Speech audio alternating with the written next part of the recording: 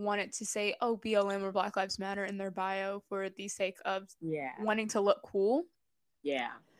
Because like I remember, do you remember like on Instagram, right? Everyone would be going, especially like celebrities, they would be going live every single day for like 2 hours. I remember at one point there were like at least 12 people doing lives on like YouTube and like that's fine.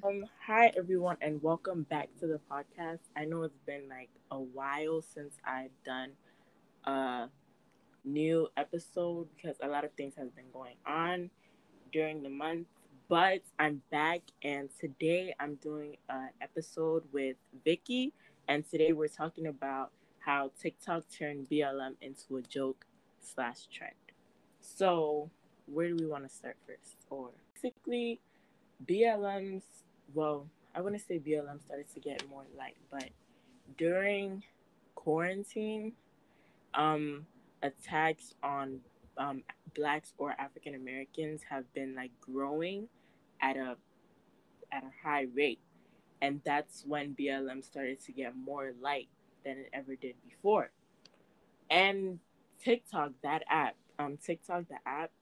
kind of resurfaced its way around BLM and then try to turn it into a joke, and people started making profile pictures out of it, duets, and basically that. And they did like a duet trying to show their support slash or love for BLM. And I feel like that was kind of fake, but we let that happen. It's like, it feels kind of weird, but no, I get where you're coming from. It's Mm-hmm. I feel like BLM, or particularly for TikTok, it's full of a lot of young kids, or not young kids, but like the general age range or high schoolers and middle schoolers. So unless you're like a legit like, youth activist, like, out in the streets, Yeah. I feel like a lot of people used it to, in a sense, it was just performative activism. Mm-hmm. So it turned it into a joke, or not really a joke, but it made it think like, or it made it seem like a lot of people were only for BLM to look cool. Yeah. Um, which kind of sucks because it overshadowed a lot of people who are using the platform to educate others and to spread awareness and to spread what was happening in different cities and stuff like that. Um, I think for me, because I didn't get into TikTok until about late June, so around this time last year, that's when I finally got onto like TikTok or whatnot. Mm-hmm.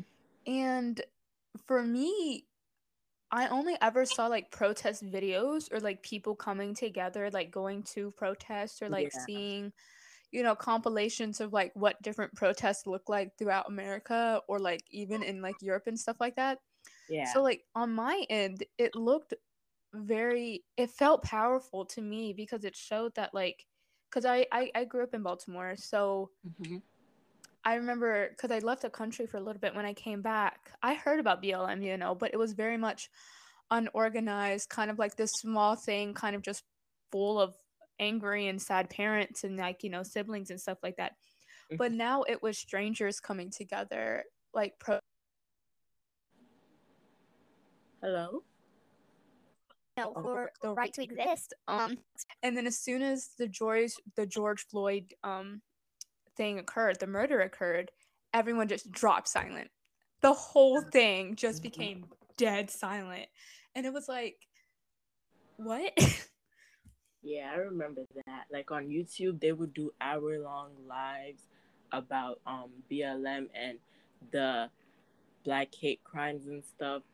And like, okay, they would do that and then just leave the whole situation. Like, so at least they kind of showed that they put effort into it, but they really didn't. Like they would post BLM or like the profile picture, or they would like Like, donate I or stand with Black Lives, yeah, and all the video donations will be going to like yeah, BLM and education sources.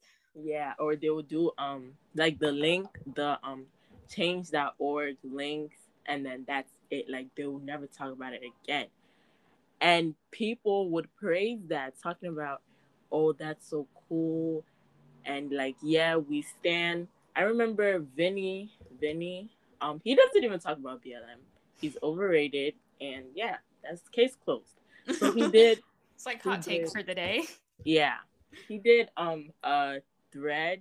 No, not a thread. A duet with this TikTok, and it was showing black girls, and he was like actively screaming at the screen because he saw the black girls, and he was like trying to um hype them up.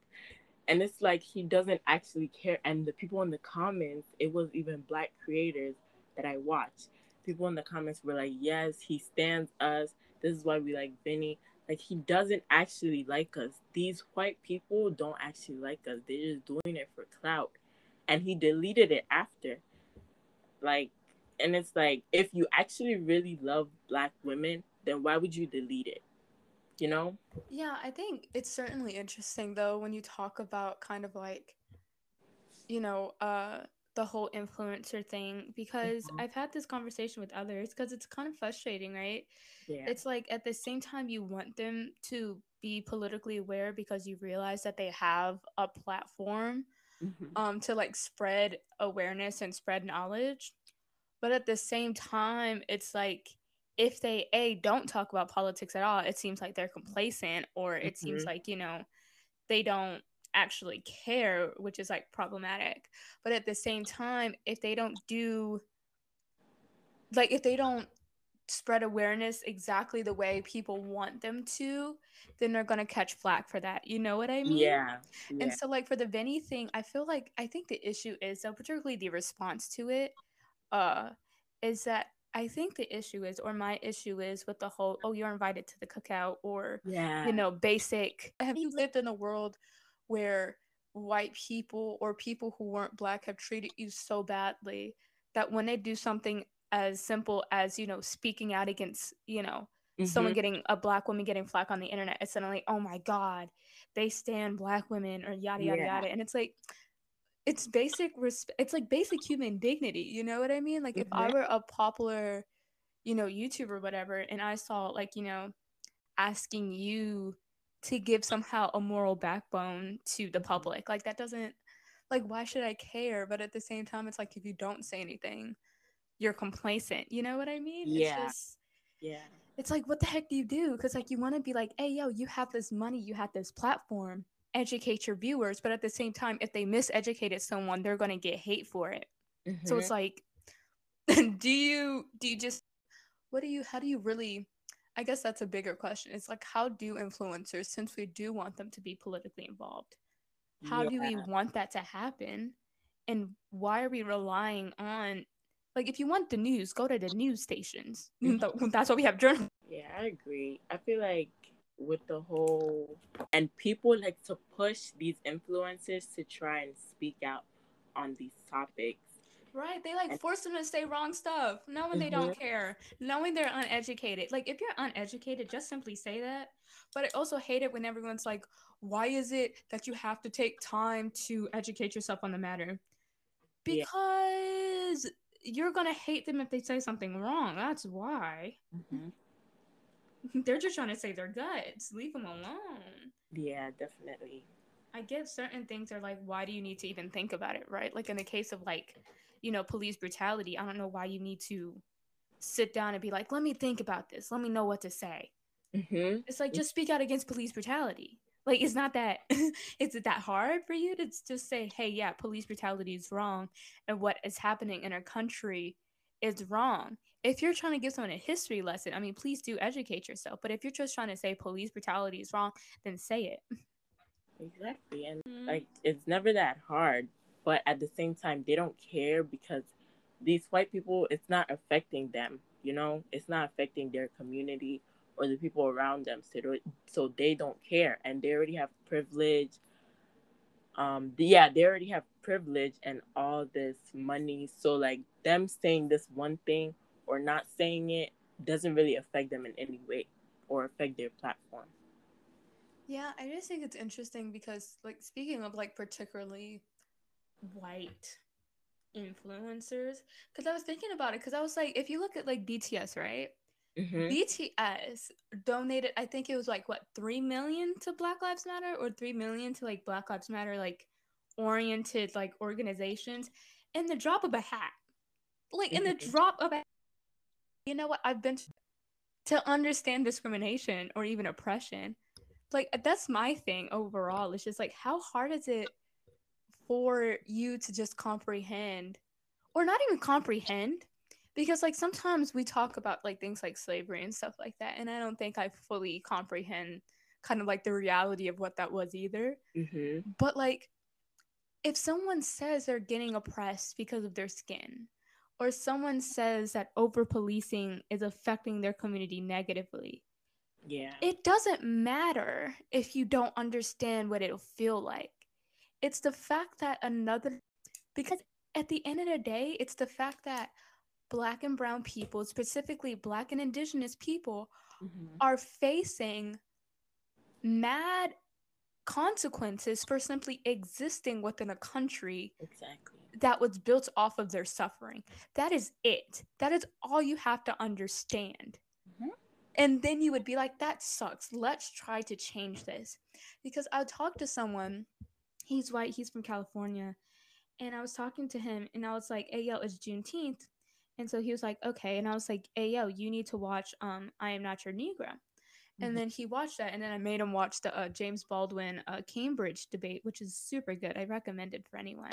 Mm-hmm. Um, but he kind of watched it and he came back and I was like, so what did you think? What did like your, he watched it and he came, I was like, so how do you feel now? Like, what are you going to do about it? He's like, well, I feel like, I feel terrible that so many people are, suffering for simply being Black, and going through so many things. And I was like, Mm-hmm. great, glad you realized that this is happening, that this is the reality for a lot of people. What are you going to do about it? Like, how are you going to possibly alleviate this suffering? How are you going to Mm-hmm. possibly make sure that this suffering doesn't continue? He goes, I'm going to do nothing. Wow. And I'm like, wait, what is this? I was like, how do you realize? And you feel so bad, or not bad, but like sad about this occurring. And then the first thing you go, like, when someone asks you, hey, what do you want to do? And it's like, I'm gonna do nothing. Yeah. Nothing. I Like, mean, like he was like, I like the mentality was like he watched the film, so like he put effort into it and he realized the wrongdoing, so that's enough. Like, you I know. do realize that. I do realize that. I recognize that. It's like the fact that he realized something was wrong. Mm-hmm. Because sometimes I feel like, because I actually thought about it. I was like, because I was, after I asked him that question, like, what are you going to do to, alleviate this suffering? I realized that unless you're literally out there changing laws or changing public opinion at a mass rate, there's not much one person can do. Exactly. And I've realized that because I remember 2020, anything to change themselves. Exactly. I remember I used to, or not get mad, but I used to like go on like angry rants with my cousin about like white people would just like learn about oppression and like call it a day in their book club. And I Mm-hmm. realized that like that's really all some people can do. Like I never realized that till now, is that for some people it's just recognizing that it exists, and making sure that you stop like, microaggressions or racism happening near you. Yeah. Like you can't do much more than that. And I didn't, it took me so long to like realize that. It's American history. Yeah. You like, one person can't change all of, the social fabric that our history is grounded in. You know what I mean? And it frustrated me for a little bit, but then I realized that like just recognizing the fact that this is going on is the best thing, Mhm. for some people that's going to happen. Yeah. It's a step. It's a baby step to bigger things, or yeah, or further recognition, I would say. Okay, so I want to touch on the topic about the inviting them to the cookout, inviting white people when they do the bare minimum. I remember I was watching a YouTube video, and the YouTuber Most of My Re, she's really good. I Yeah, she's a really good YouTuber. I like her videos. Okay, she was like, we don't praise a fish for swimming because that's the bare minimum. That's something that they already do. Like, That's common sense. Like a fish swims, so why are you praising that fish for swimming, for doing what it's already supposed to do? So, like for white people, why are we praising them when they speak on BLM or other hate crimes? Like it's already, it should be a common task within everyone just to speak about it. You know, no matter how big or small your platform is. So, saying they're invited to the cookout after they talk about it and then never touch light on it again, or oh, okay, I have an example. So like Charlie D'Amelio and how she stole that dance from a black creator, and then she has the black, the BLM fist in her PF profile picture. Like that's the bare minimum. But then then people say that she's an activist for black rights and that she cares about black rights. Did we forget that she stole a dance from a black TikToker and made her way up to fame from that? Or did we just push that aside? But then after this one change of the profile picture, it's all of a sudden we stand her. She's a black activist. Da, da, da. Like no, no, no.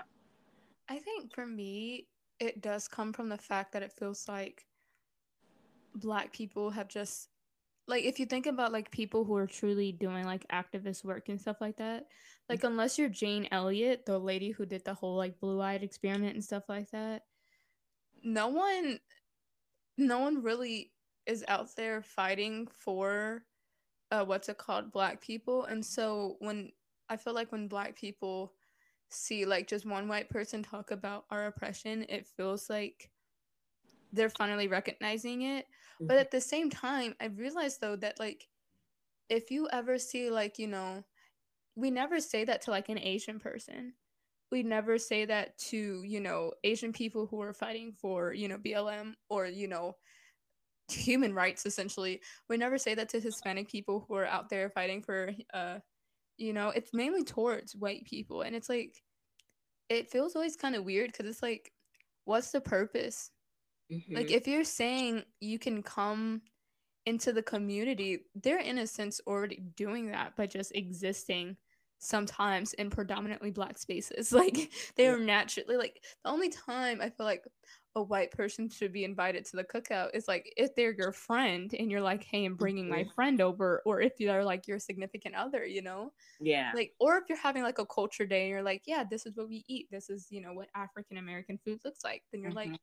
you know, you would literally invite it to the cookout. But other than that, why extend an invitation for like the bare minimum? Like you said, it's kind of Yeah. just, especially the whole profile picture thing or the BLM in the bio. It's like it's kind of like that whole blackout thing that happened last year where everyone like posted like a Oh, black square, yeah. and it's like that was kind of like that's my activism for the year, and it's like what? Yeah. It's just so wild to me because it's like it's the bare it's the bare minimum that I don't know how I feel about it because it kind of angered me last year a Mhm. lot because it was first like it originated like originally was for black musicians and you know the Mhm. music sphere because they were like, hey yo, listen, we are going to be you know, we're going to be promoting black artists and we're going to be promoting their music. We're going to be promoting their narrative through song. Yeah. And you know, the music industry was like, "Yeah, no, we're on board for that. That sounds kind of neat. That sounds cool." Um and then it somehow got on its way to Instagram and everyone's like, "We're going to post a black square." Like, what is that? Like What people is- are it's like that meme where it's like people are where she's like she lost her earring and it's like people are dying, Kim. Oh yeah, yeah. it's so it's so wild to me that it just became this thing that it just came like virtual signaling, but Mhm. in the worst case because it wasn't even like protesting. You know how like people who go to protest just for like the photo op but like they still stay a little bit, Yeah. like it's not even like that, you know, it's legit. Oh, I'm going to post a black square on my Instagram and say blackout. Exactly, and that's it. Like that small moment, and then they get praised for it. Like it's crazy to me. And then it was just so because my thing is that what is you posting a black square gonna do? Like, I'd Exactly. understand if you were posting, a black square and in your captions there were links to, free therapy, or if you were like, like a celeb, like a really big celeb, and you were doing philanthropy work and you're like, hey, due to this blackout, we will be, funding black arts, or, we'll be funding, black education, apply for scholarships, yada, yada, yada. Instead, it was just a black square, Yeah. caption blank, picture blank. Yeah, and Like, then at that point, you could have also turned off your comments because, like, what is this? hmm and then it's hashtag Blackout Tuesday or something like that, and it's just like, oh, okay, that's it. That's not gonna stop the police from going to kill an unarmed black person. That's not gonna stop black hate crimes. Like nothing. You doing that is not gonna stop anything. Like you put in effort, but the effort wasn't enough. You know. The effort was non-existent. It was like it's just kind of weird to me. It's just like, because here's the thing in terms of like, because I always hear this a lot, and it's like the stopping the hate crimes and the stopping like cops and stuff like that. It's like, even if they were to post resources of education, that would never change. Like, black hate crimes, lynchings, police shootings, and stuff like that. Mm-hmm. That stuff's rooted in American fabric. It's a CRT thing, because everyone's like so anti CRT, and it's like, dude, like it just, it feels like I am wondering who's really propagating these anti CRT movements. Mm-hmm. Are fearmongers like on Fox News, or people very far right, um, far right, like news stations and stuff like that? Like, it's Mm-hmm. not. I just, my thing is with the whole CRT debate. It's like, I know we're just going down a puddle of just like black things and black current events, Mm-hmm. but it feels so wild to me because it's like, if you look at CRT, if anyone's actively looked up CRT, it basically says, and I recommend anyone who's listening, you could look up the full definition at the American Bar Association. They give a really good definition, as well as some history towards what CRT is and what it's supposed to do and its original purpose. Mm-hmm. But like, its original purpose was essentially supposed to be, it was used for law, or Yeah. supposed to be used for legal scholars. And it basically states that if race is in fact a social construct, which it is, since it is a social construct, and since we live in a world, a social world, that's like our morals, our culture is completely social, then like the social blanket by said social. And so, if law is largely a social thing based off the morals that people have, um, then how does race affect law, another social thing? Like, Mm-hmm. how did these two impact each other? And in the education sense, basically CRT is supposed to be used for, if it's in fact a social thing, how has that impacted social movements throughout history? How Mm-hmm. has that impacted the way certain historical events have played out? You know what I mean? Like, Yeah. how has that, like, you can't like look at, like, like, let's just say we're learning about the Reconstruction unit, right? And it's like a Mm-hmm. high school American history class. You're going, Mm-hmm. and you're just sitting there like, wait a minute. If black people were once considered property and were once slaves, are still living in the same areas as people who were once their plantation owners, how did that affect things? You know what I mean? Yeah. How did that impact, like, if you wanted to, like, let's just say, study the impacts of the Civil War in like North Carolina, right? Mm-hmm. You would want to ask yourself, if, like, yeah, they were free, sure, but how did them being in the same area possibly impact laws being made, possibly impact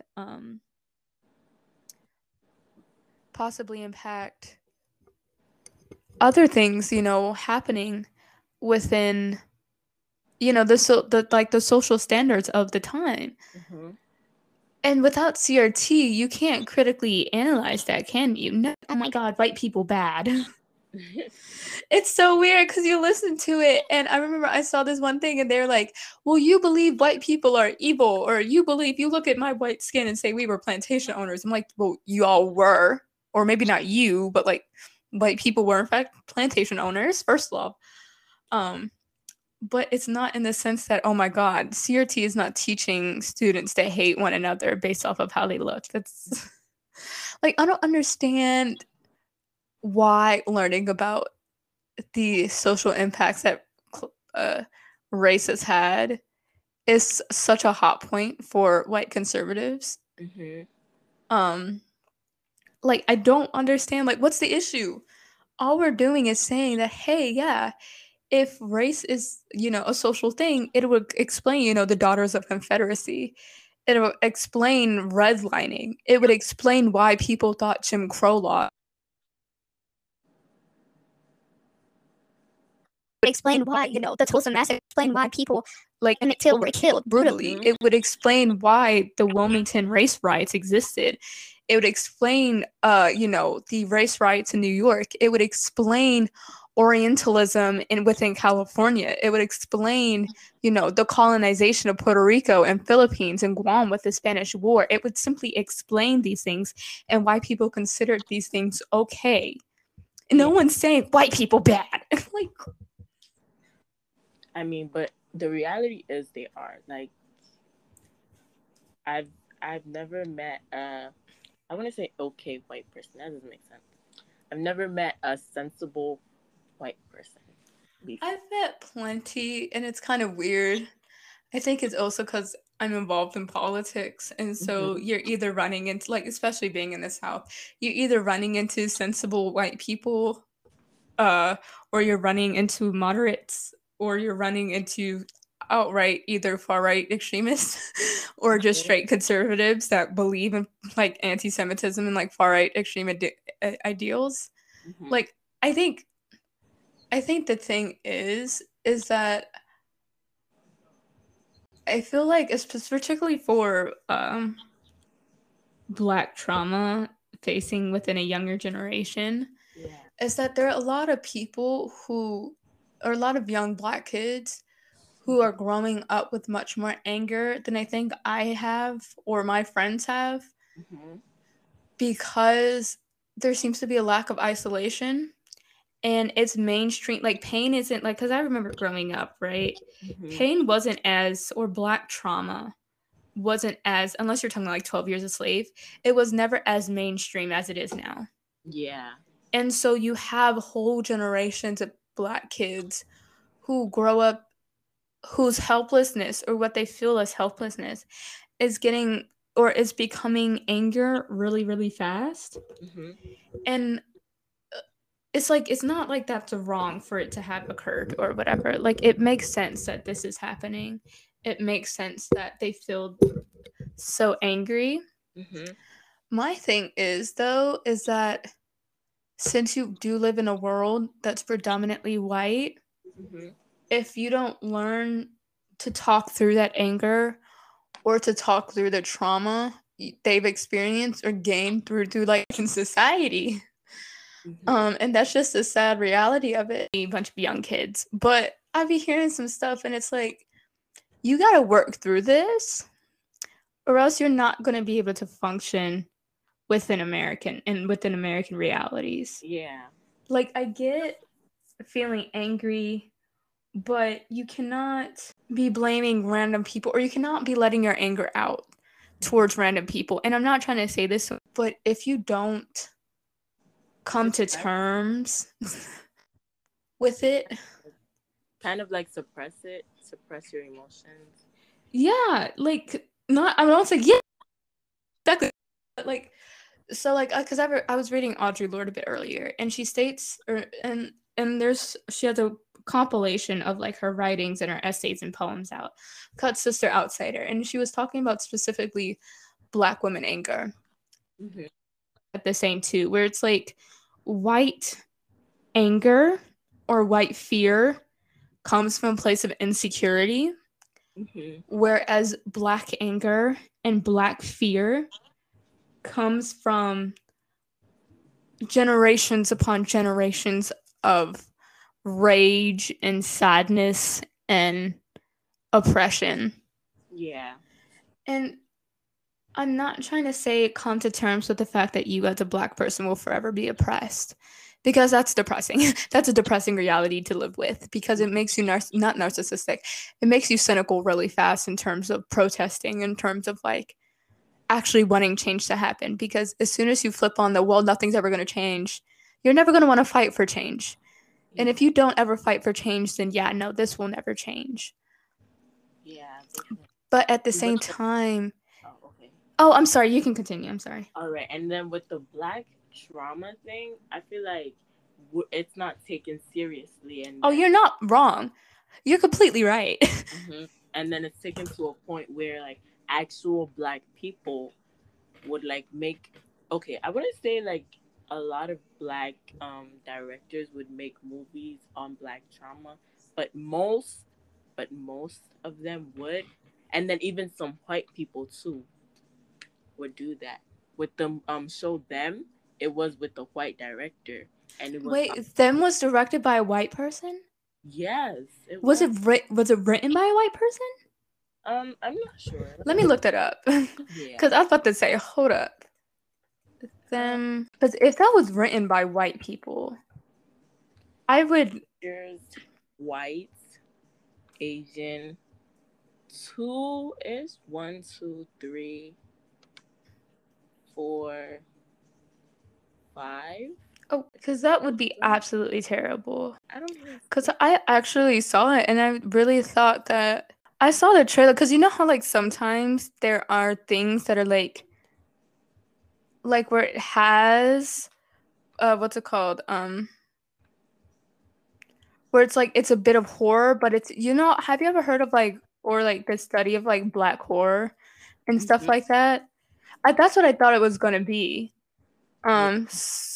So the first writer is Black. Second writer for the second episode's white and Black. I actually I thought it would just be like a casual little horror film or whatever. Episode of the third episode is white. So basically this is predominantly white writers, which is what? And the show's about a family that moved into a predominantly white neighborhood, and then a lot of crazy things started happening in their house, at their school, and at their job. So knowing that, and knowing that the directing crew is predominantly white, we see probably gonna see a lot of stereotypes in that show, and maybe biased ratings on Black trauma. Definitely. I mean, it's already out. Because if you look at who, what's it called? Like who's like supposed to be. So I'm looking at the, what's it called? I'm looking at the thing, like the development of it, and it says Wythe. So Alina Wythe said, Little Marvin's script stayed with me for weeks after I read it. He's written something that's provocative and terrifying. The first season will speak to how frightening it was to be Black in 1953. It'll also remind us that being Black in 2018 is just as horrifying. This anthology series will examine the cultural divides among all of us, and explore us versus them in a way we've never seen before. Because from what I've seen, it's like, I think it's psychological thriller? It's not even like if it was violent, that would be something. It's a horror drama. So yeah, I'm guessing it's borderline psychological thriller. I have mixed feelings, because from what I've heard, it really exploits that Black pain.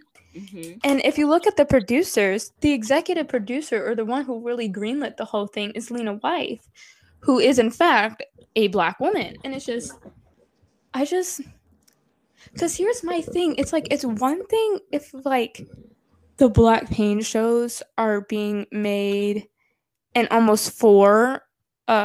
made in for white people, you know what I mean? Yeah. So they're not really like Black pain, but like they're Black trauma films, you know, like Green Book, the what's that one with like that maids and whatever, The Help, you know, that kind of stuff. Yeah.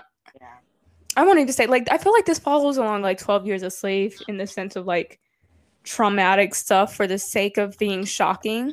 You know what I mean? Yeah, to like appease the white audience. I don't think this is. I mean, I've seen clips of 12 Years a Slave. I don't even think a white person's watching that and just walking out of there like I'm completely fine. Like, listen, it's not like us level of oh my god, not all white people are like this, but like my thing is that I guess I'm wondering is that who is this comforting? You know what I mean? Because they're trying to say it was kind of based off of like it's kind of like almost like American Horror Story in a sense, right? Yeah. But it's like American Horror Story. A wasn't really racially targeted, and B it wasn't meant to provoke something. It wasn't made to make you think. However, it seems like every single time you hear of like a black trauma film Yeah. written by black people, unless you're Jordan Peele, but those who like heavily use like violence or pain or not even pain, like stereotypes, because Tyler Perry is big on that too. It's kind of reconfirming, you know what I mean? Like, for example, Tyler Perry's films reconfirm stereotypes. So in a sense, it's comforting the white reader. I'm not the right reader, but like the white audience member. Yeah, like Diary of a Mad Black Woman, that is actively showing stereotypes. Yeah, it's like, yeah.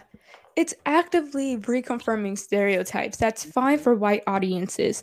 But for a lot of people, I feel like black people kind of drove to Tyler Perry movies and film because for the first time, it's like, wow, movies for black people written by a black man that predominantly stars a black family.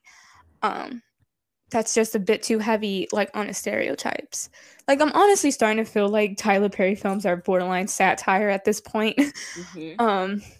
But, and then you look at this, like, from what I've seen from the reviews, right? It's not comforting anyone. Yeah. It's violent, it's spooky, it's a psychological thriller. Like, no one's watching psychological thrillers to be comforted. Like, I'm sorry if that's you, but, like, what was the I guess that's my thing, right? Is that it's one thing if you're showing, like, for example, right? If you come down to North Carolina, go to Greensboro and see, like, the Civil Rights Museum, they have some painful things, but it's not painful in the sense of, oh, I'm like exploiting black violence. It's painful in the sense that this is the reality as to what occurred. You know what I mean? Yeah. Like, they show you the body of Emmett Till. They show you what happened. Yeah. They take you the reality of lynchings, of Jim Crow. And that's not comforting to anyone. And it's not pain in the sense that they're doing it to exploit it. It's pain in the sense that this is the reality.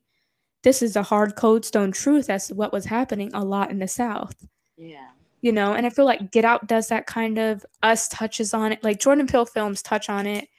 I would even say, heck, 12 Years a Slave even shows the just straight brutal reality. Even Roots, you know, it just shows the straight brutal reality of what American history is. This looks like it's like hyper. I guess you could call it hyper pain in a sense. It's just hyper black pain for the sense of just being like, this is a reality. Like, no. Yeah. If it was a reality, it would be like Judas and the Black Messiah. You know what I mean? It would be like Roots, 12 Years a Slave. This is you just freaking people out for the sake of freaking people out. When are we going to come and realize that this is not helping the black community? It's actually hurting us even more, you know? Like, we already have so much more to deal with on top of these movies, sometimes made by white and or black people. Yeah, I guess that's my thing too, is like, you never see this for white people. Like, you never see like explicit movies about, you know, what the English were doing like to the Irish and Scottish, you know what I mean? You never see or hear like heck, you don't even see mass made movies about the Holocaust, which is interesting considering how much we learn about even not like the true realities of the Holocaust, but like they mention it every single year since like elementary school. Yeah. Like, they don't even mass make, you know, movies about, you know, World War II and, you know, chemical warfare. Like, why are we only making movies for Like, what's the purpose in that? Like, if you're gonna have reality, have it be a documentary, have it be, topic, have it literally just be about the reality of it, not make it super hyper pain just to draw audiences in. Because let's be real here, most Americans can't probably stomach the reality of what happened Jim Crow era. What happened Reconstruction era. Like, if you made a movie about just like the cold reality of what happened and what our American hospitals are founded on, most people probably couldn't stomach that. You don't need to hyper sexualize it or even or put in more pain than necessary. You know what I mean? Like, our pain alone or just our reality alone is painful enough. Yeah. And then we're seeing it being depicted on movie screens, and people are laughing about it, and having non-black people, or I would say, white people would be laughing about it and having a great time. But we're seeing our pain being depicted on TV screens and in movie theaters and stuff. Like, why can't we get shows about black vampires or more biopics? Like, I hope I'm saying it right. Yeah, My thing is that, or what I certainly hate about Black pain being mainstream, is the fact that a lot of white people specifically, or I won't even say white, just like a lot of white people whose communities have never actually faced violence before, they share this stuff. It's like on Instagram, like they share people being shot, or they share like explicit stories of those who were like killed in protests and like killed, last summer. And then they let it go. Like, that's their little activism for the day. You know what I mean? Like, any community who's experienced pain, particularly police or government funded pain, no one ever would look at them and be like, oh yeah, that makes sense. That makes sense to post and like share around. Yeah.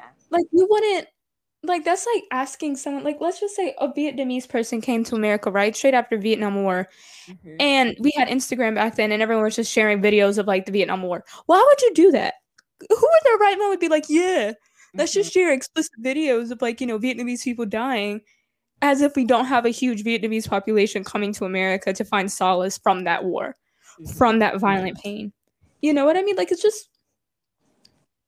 it's so weird because, and it's not only dehumanizing, but after that, so many people become non-empathetic to people dying anymore.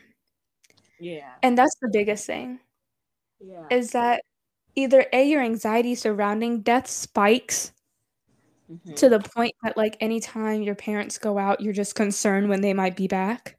Yeah. Or if they're even going to come back. Or, you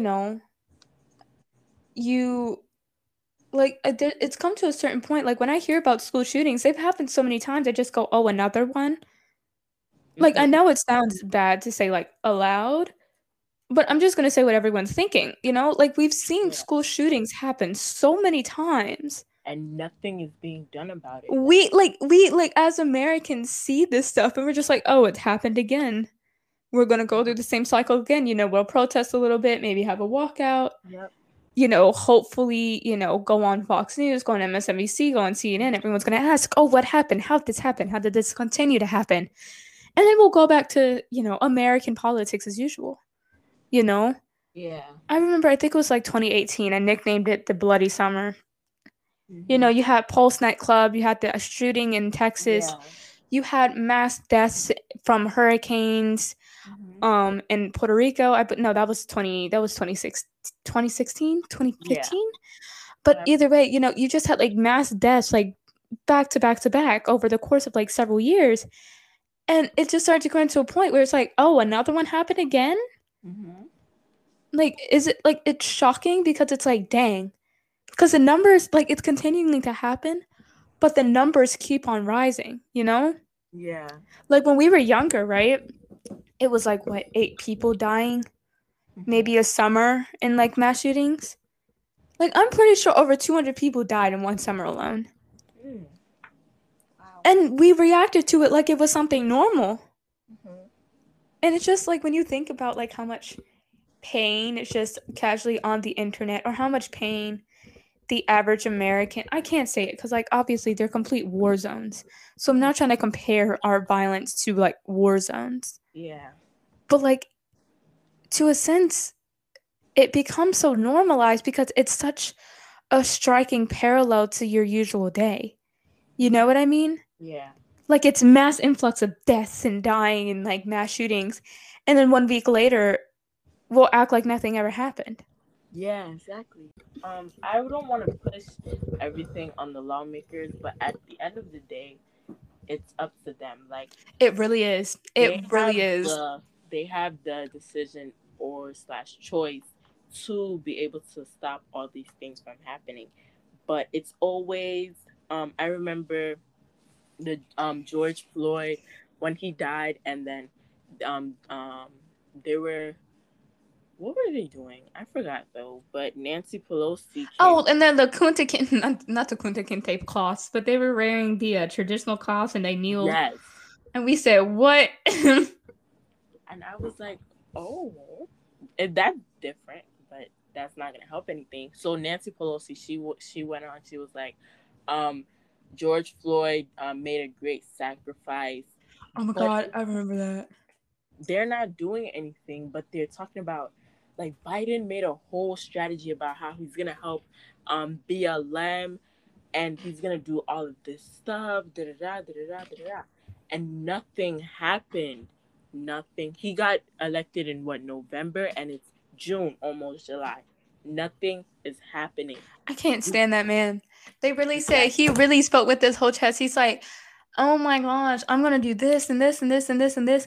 And I understand as a person who was in student congress, and I don't even want to say I want to work for Congress, but like at this point, it's honestly the only way we're gonna actually see change. So somehow, somewhere, I'm gonna find myself in Congress, hopefully helping, Mm-hmm. make change. But like I get that, things have to go through the House and they have to go through Senate. And, obviously we have some really weird far right extremists and, in both the House and Senate, and overall people who don't even care anymore. They just want to be anti Democrat, whatever the heck that's supposed to mean. Mm-hmm. But at the same time, it's like you yourself haven't done anything. Like he himself has even tried to push the thing. And the fact that we really hope that Kamala Harris was going to do something for Black and brown people, for like Yeah. POC as a whole, everyone's was like, Mm-hmm. she's Black and she's Indian and she's gonna actually do stuff. Mm-hmm. That woman really went with their whole chest down to Guatemala and said, don't come, stop coming here. Like, what? Didn't your whole administration stop, like, promise to like defund ICE, stop deportation, like mass deportations like they've been doing? And you go with their whole chest to a foreign country that we have, like, if you look at the history of South America, Central America, we like half the problems going on there we caused most of those problems. And so for her to go with her whole chest as the vice president representation of America, to just be like, don't come, Mm-hmm. as if you didn't, as if your government, the face, like you're the face of the government currently, is almost forcing them to move out of their homes. Exactly. And then let's talk about the fact that we're basically going to a Red Scare Part 2. Mm-hmm. And so I'm gonna, the Kamala, I really expected her to do something, and I was talking about this in one of my classes. One of the students brought up the fact that Biden just picked Kamala for the and it's like the Asian hate crimes too. Like, I understand that's something that's been going on during this COVID pandemic and stuff, you know. But I don't understand why they would go to TikTok and then start to try and preach about how, well, do the same thing you did with BLM, and like try and shed some light on this, like, you know, do this like you did with BLM, like actively comparing the Asian hate crimes to BLM. Police brutality. Yeah, to BLM. Like, there's no correlation. They don't correlate, they don't balance out. It's just like why, you know? Mm-hmm. And I saw that a lot from other Black activists that I speak to. They're just like, why are you trying to compare the two? Being like, why? Like, what's like? I get you feeling messed up because, yeah, I understand the argument that the Asian identity is a very large, ignored identity within America. However, that has nothing to do with BLM. Like, I think that also the big thing is that a lot of people don't actually recognize like BLM and what it's for. I feel like a lot of people might recognize as only a social movement and not a political movement. And so they feel like they're the same. When in reality, like I just said, it's not the same. It's a political movement. It's not a social one the way Stop Asian Hate is. I guess my thing is overall in terms of the comparison or in terms of like a lack of certain things or just like my thing is, and this maybe just because I'm tired, but I've just kind of learned to just not hold everyone up to the same standard. You know what I mean? Yeah. Like, I know it sucks, and you're just like, I want everyone to be passionate, because at the end of the day, it's not about necessarily Black lives. It's about the way we are as America. It's about our whole history. It's not just, oh, Black Lives Matter. Like, it is, but at the same time, Black Lives Matter is supposed to be addressing all of American history and trying to change, not change American history, but change our trajectory. And so for me, when I see people do that, like, unless they're straight up hating Black people, I just honestly leave it alone at this point. There's way too many things I have going on my mind, you know, besides school. I'm also involved in advocacy over here. Like, at this point, I just kind of go, you can say that, but as long as you're not actively hating Black people or being colorist, yeah, I don't care. Because some people say that, they're like, why weren't you out for, you know, why aren't people out for anti-Asian lives like Black Lives Matter? And it's like, well, either because they simply aren't, or because you need to recognize they aren't the same thing. You know, there's that. Or, but like at that point, if I see those comments, I'm honestly just like, you know what? Oof, you know, it sucks that you don't recognize that they aren't the same, but I'm not going to try to get into argument with you. Yeah. But if they're just like, why is it that people only ever care about Black people, huh? What have they ever actually done, you know, for America? That's when you have to step in, because that's not just attacking. At that point, it's gone over, you know, why aren't you out here for anti-Asian hate? It's just straight up using anti-Asian hate as a way to spread your anti-Blackness, which is kind of weird. Like, if the IDF are a bunch of colonizers, my guy, that doesn't know what anti-Semitic.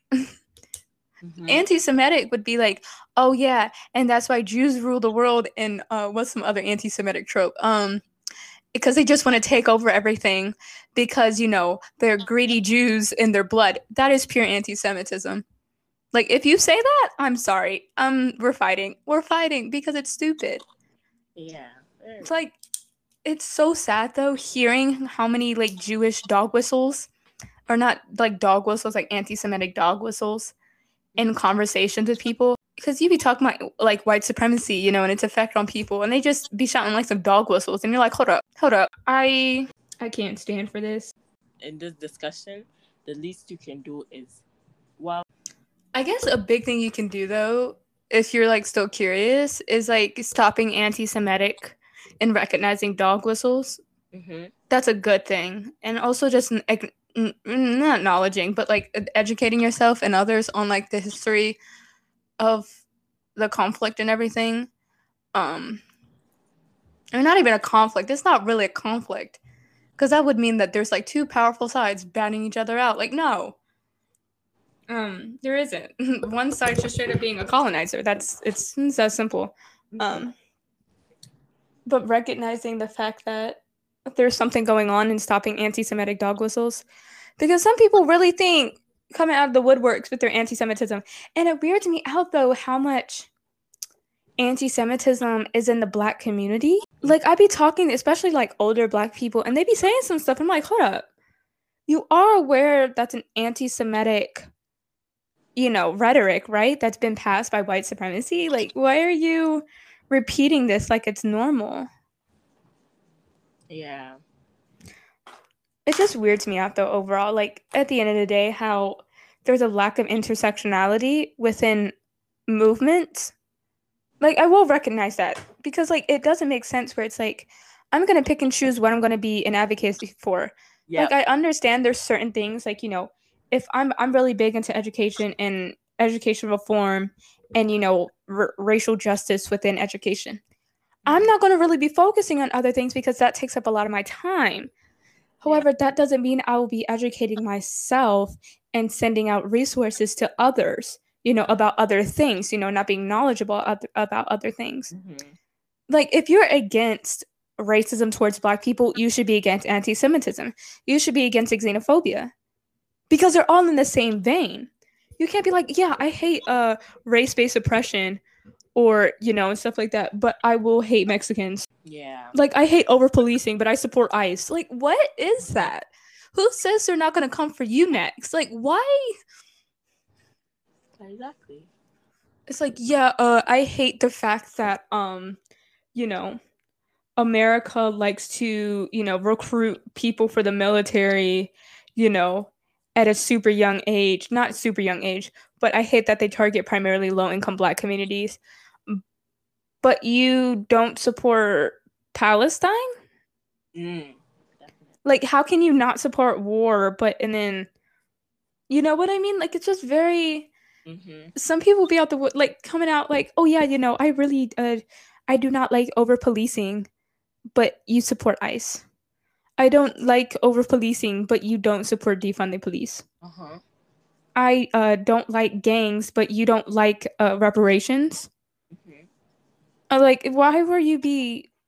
It's like, oh yeah, you know, I absolutely hate, you know, the fact that a lot of Black people aren't getting educated and stuff like that. But I also hate the fact I don't want handouts from the government. Like, I could work for it myself. Like, what? What is this nonsense? I hate racism, but yeah, I will be anti-Asian just cause. Like, yeah. Did I miss something? Did we collectively miss a couple of chapters? How did we get here? Exactly, and it's like picking and choosing, but like most of the stuff that you were mentioning, they go together. So right, like it doesn't make sense. Like, okay, it's like, do you really support that one thing? Okay, so like if you support this one thing, but you don't, and they go together, and you don't support the other thing, it's like, do you support that one thing, or are you just being a performative activist? Like, do you, like, you'd be like, oh, I support Black Lives Matter, but you're not a feminist? You're not a womanist? Yeah. I'm confused. So you support Black lives when it's men? Or, like, how are you going to be like, I support Black Lives Matter, and I think it's really bad, the oppression that's happening to Black people? Do you speak out against misogyny within the Black homes? Do you speak out against colorism? Featureism? Or do you only speak out against things that do not benefit you? It's like, I stand with Black lives, but I continue to actively show stereotypes, or I play as a stereotype to make other people laugh. And I know it hurts the Black community, but I'm still doing it because I'm making money. You know? I think the money thing, because that, I feel like, falls under, and not like what's it called, King Bach. That man's something else. I don't know what the heck that was about.